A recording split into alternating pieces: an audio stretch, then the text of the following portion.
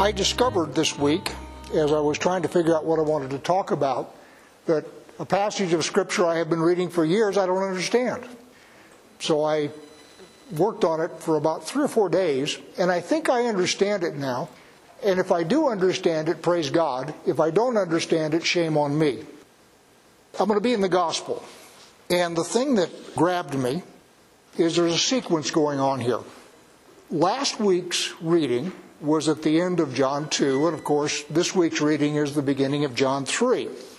So let me get you to John 2 first. Now when he was in Jerusalem at the Passover feast, many believed in his name when they saw the signs that he was doing. But Yeshua, on his part, did not entrust himself to them, because he knew all people and needed no one to bear witness about man, for he himself knew what was in man. And then today's reading is a man comes to him, Nicodemus. So the two of those flow. And I talked about this last week, more in Midrash than in here. But the idea here is that Yeshua knows what the heart of man is. And we've talked about this a lot. The heart of man is not a good thing in Scripture. I don't think God has anything good to say about the heart of men in Scripture anywhere. Going clear back to Genesis. So the sequence here is Yeshua knows what's in a man. Then the man Nicodemus shows up. Then we talk about being born again, rebirth. Nicodemus doesn't get it. He doesn't understand. So Yeshua then rebukes him and says, if I've told you earthly things and you do not believe, and so forth. So the idea is, as a leader of the Jews, he should understand what's going on, and the fact he doesn't is important. Then we have the football passage, John 3:16. That's what you see on banners at football games everywhere. For God so loved the world. But then we have this riff on light, and I'm going to pick it up at John 3:16. For God so loved the world that he gave his only Son, that whoever believes in him should not perish but have eternal life. Everybody knows that. For God did not send his Son into the world to condemn the world, but in order that the world might be saved through him. In other words, the reason he's here is for a repair job. Whoever believes in him is not condemned, but whoever does not believe is condemned already, because he has not believed in the name of the only Son of God. And this is the judgment. The light has come into the world, and people love the darkness rather than the light, because their deeds were evil. That's very clear. I understand that one perfectly. Don't have a problem with that. For everyone who does wicked things hates the light and does not come to the light, lest his deeds should be exposed. But whoever does what is true comes to the light, so that it may be clearly seen that his deeds have been carried out in God. All right, I understand that. Okay, I got the metaphor. But it occurred to me, we may have a chiasm here, Tom, just for you. Because the book of John starts off, in the beginning was the Word, and the Word was with God, and the Word was God. He was in the beginning with God.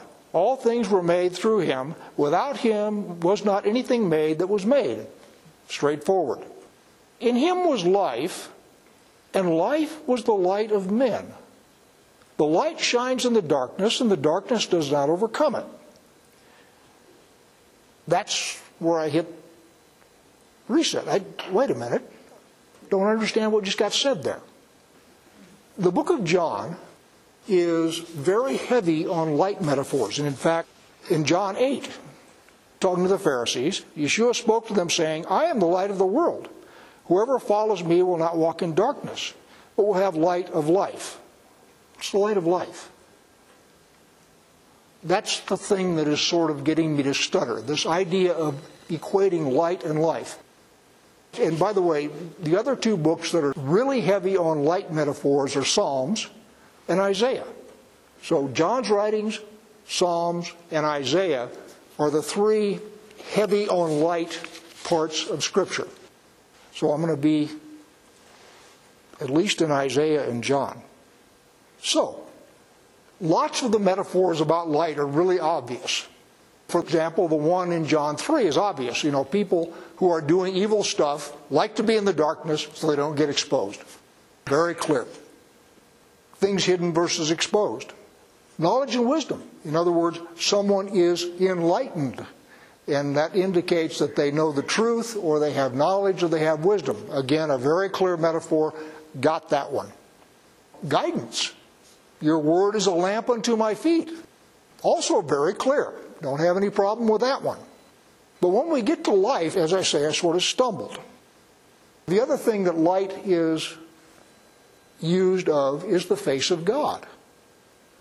One of the things we say is, blessed are you, O Lord our God, who in the light of your face gave us the Torah, right? So the idea of the light of his face, I think, may mean attention. In other words, you're looking at us, and that's okay. And then in Revelation 21, also written by John, we have a vision. 21:23. The city has no need of sun or moon to shine in it, for the glory of the Lord gives it light. Straightforward. And its lamp is the Lamb. So when Yeshua says that he's come into the world and he is the light of the world, that metaphor then continues on to Revelation, where the Lamb himself is the lamp. Lamp, of course, shines light. So why are we using this metaphor for life? That's the part that I stumbled on, and it took me about 3 days to figure it out. Let's go to Luke for a minute. I'm sort of peppering you with scripture here. So I'll be in Luke 11:33. No one, after lighting a lamp, puts it in a cellar or under a basket, but on a stand, so that those who enter may see the light. Straightforward. Your eye is the lamp of your body. Oh, wait a minute. When your eye is healthy, your whole body is full of light. But when it is bad, your body is full of darkness. Therefore, be careful lest the light in you be darkness. How can light be darkness? As you really start thinking about these metaphors that I've read all my life, I start to say, wait a minute, what's going on here? So verse 36, if then your whole body is full of light, having no part dark, you will be wholly bright, as when a light with its rays give you light. So the idea here is your eye, which, in case anybody doesn't get it, is the organ of your body that is a receptor of light. That's the part of your body that perceives light. And the idea that when your eye is healthy, your body will be full of light, but if your eye is unhealthy, your body will be full of darkness. And by the way, darkness is a created thing. God creates light, and he creates darkness. And the darkness is not the absence of light, although that is an indicator. So if the light goes out, you know you're in darkness, and that's the normal darkness that we experience. You know, you turn off the lights at night, you go to bed, you're in darkness. Again, no problem. But the darkness that God creates is different. And in fact, we see that darkness that he has created in the plagues of Egypt, and we'll see it again in Revelation. So it's more than just the absence of light. It is something that can be felt. So the idea then that the light in you can be darkness is the metaphor we're dealing with. So, why are we using this metaphor? Well, let me take you to another place. Matthew chapter 18, verse 7. Woe to the world for temptations to sin, for it is necessary that temptations come, but woe to the one by whom temptations come. And if your hand or your foot causes you to sin, cut it off and throw it away. It is better for you to enter life crippled or lame than with 2 hands or 2 feet to be thrown into the eternal fire. And if your eye causes you to sin, tear it out and throw it away. It is better for you to enter life with 1 eye than with 2 eyes be thrown into the hell of fire.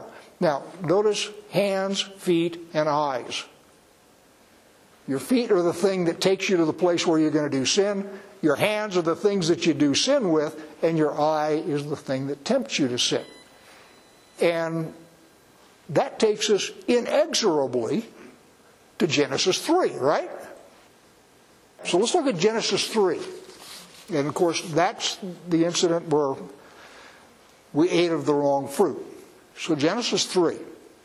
But the serpent said to the woman, "You will not surely die, for God knows that when you eat of it, your eyes will be opened." Ah, there we have eyes again. "And you will be like God, knowing good and evil." So when the woman saw, used her eyes and saw, that the tree was good for food, and that it was a delight to the eyes, you all getting the message here? And that the tree was to be desired to make one wise, she took of its fruit and ate. She also gave some to her husband who was with her, and he ate. Then the eyes of both were opened, and they knew that they were naked. And they sewed fig leaves together to make themselves loincloths. So what I'm suggesting to you is this metaphor of light and eyes goes all the way back to the garden. So when Yeshua comes and he says, "I am the light of the world," and we have in our passage today that the reason he has come is to repair things. For God so loved the world, he gave his only begotten Son. So he has come to repair things, and the reason that he's using the metaphor of being the light of the world is because the whole thing started to go to pot because of the eyes.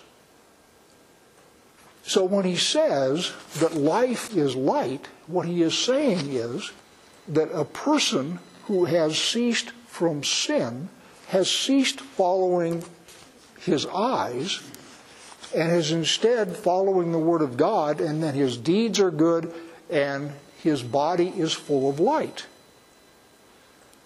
For those who do not do what's good, but do follow their eyes, if you will, their body is full of darkness. And so what he says is, I have come as the light. I have come to repair that. I have come to get things back on track the way God intended them to be. So the other metaphor, and you've all heard this many times, but I will say it again because you probably need to hear it again. The metaphor in the Torah is not look. The metaphor is listen. Faith comes by hearing. Hearing what? The Word of God. And so the whole business in the Torah doesn't talk about your eyes at all. It talks about your ears. Listen. Pay attention. Hear. And as I've said several times, there isn't any word in Hebrew for obey. There is in modern Hebrew, but not in biblical Hebrew. The word that is translated obey in your Bible is some variation of listen or hear. And of course the idea, if God is talking to you, listen up. We had a saying in the military where you grab somebody by the stacking swivel and you said, "I'm going to talk and you're going to listen." That's typically not a happy conversation. But the point is, when God speaks, what you're supposed to do is hear. And if you hear what he says, then you're supposed to do it. So the metaphor in the Torah is ears, not eyes. And what Yeshua has done is come in order to repair the eyes. So, has anybody noticed that we get bombarded with images? Does anybody watch television anymore? Is it all internet now? I haven't had a television since 1976, and my dear wife, when we got married, took a course and got turned off of television, so we've never had a television. Now, I have the internet, so I watch movies and stuff like that. I'm not suggesting that my eyeballs are pure because I don't have a television. But the point is, the nice thing about the internet as opposed to television is you do have some control over what kind of images you get fed. But then again, what's available on the internet is way worse than what used to be available on television, so mixed bag there, if you will. But the point is, the world bombards us with images because images go into our eyes, and the world knows that images originally were what got us into trouble. So you get these images all the time, and you can't unnotice things. Somebody once said that your brain is like a closet that never gets cleaned out. Everything that you see is in there somewhere. I mean, you may not be able to remember it, and as I get older, not being able to remember some things is a blessing. But the point is you can't get rid of it. One of the metaphors for light, by the way, that is obvious, is truth. Walking in the light means that you're doing things that are truth. And so what the world is doing is bombarding you with tempting images, trying to get you to pay attention to what it wants to get you to pay attention to. And the world is also trying to get you to lie. It always starts with sexual perversion. And the current thing right now is there is no such thing as gender. It's just whatever you want. In fact, years ago, there was a Monty Python movie called The Life of Brian. And I'm not sure I've ever actually watched the movie entirely, but there's a snippet in there called the Loretta scene. And these four guys are sitting in an amphitheater, and one of them says, "I want to be a woman." And Cleese says, "You what?" "Yeah, I want to have babies." "You don't have a womb." "I don't care. I want to have babies. I want to be a woman." And Cleese's final response to it is, "You're disconnected from reality." And the whole point here is we are becoming disconnected from reality. The idea being they're feeding us these images and trying to disconnect us from reality, trying to disconnect us from the light, trying to disconnect us from the truth. And that's one of the reasons that light is such a heavy metaphor in Scripture. And especially, as I say, in Isaiah, John, and Psalms. Because if you let your eyes lead you, what you're going to wind up is eating apple cobbler. And that's what happened in the garden. So you've got to guard your eyes. Now, I'll give you one more, and then I will close and we'll do something else. I'm going to take you to Isaiah, chapter 50. And I'm going to pick it up in verse 10. "Who among you fears the Lord and obeys the voice of his servant? Let him who walks in darkness and has no light trust in the name of the Lord and rely on his God." Very straightforward. Verse 11. "Behold, all you who kindle a fire, who equip yourselves with burning torches, walk by the light of your fire and by the torches you have kindled. This you have from my hand. You shall lie down in torment." Now, what's being said there? There's two kinds of light. There's the light that's from God, and there is the light that's from men. Remember, the key phrase is, you who kindle a fire and equip yourselves with burning torches. In other words, you who are rolling your own light as opposed to using the light that I've provided. And those of you who walk in your own light, who roll your own, if you will, you shall lie down in torment.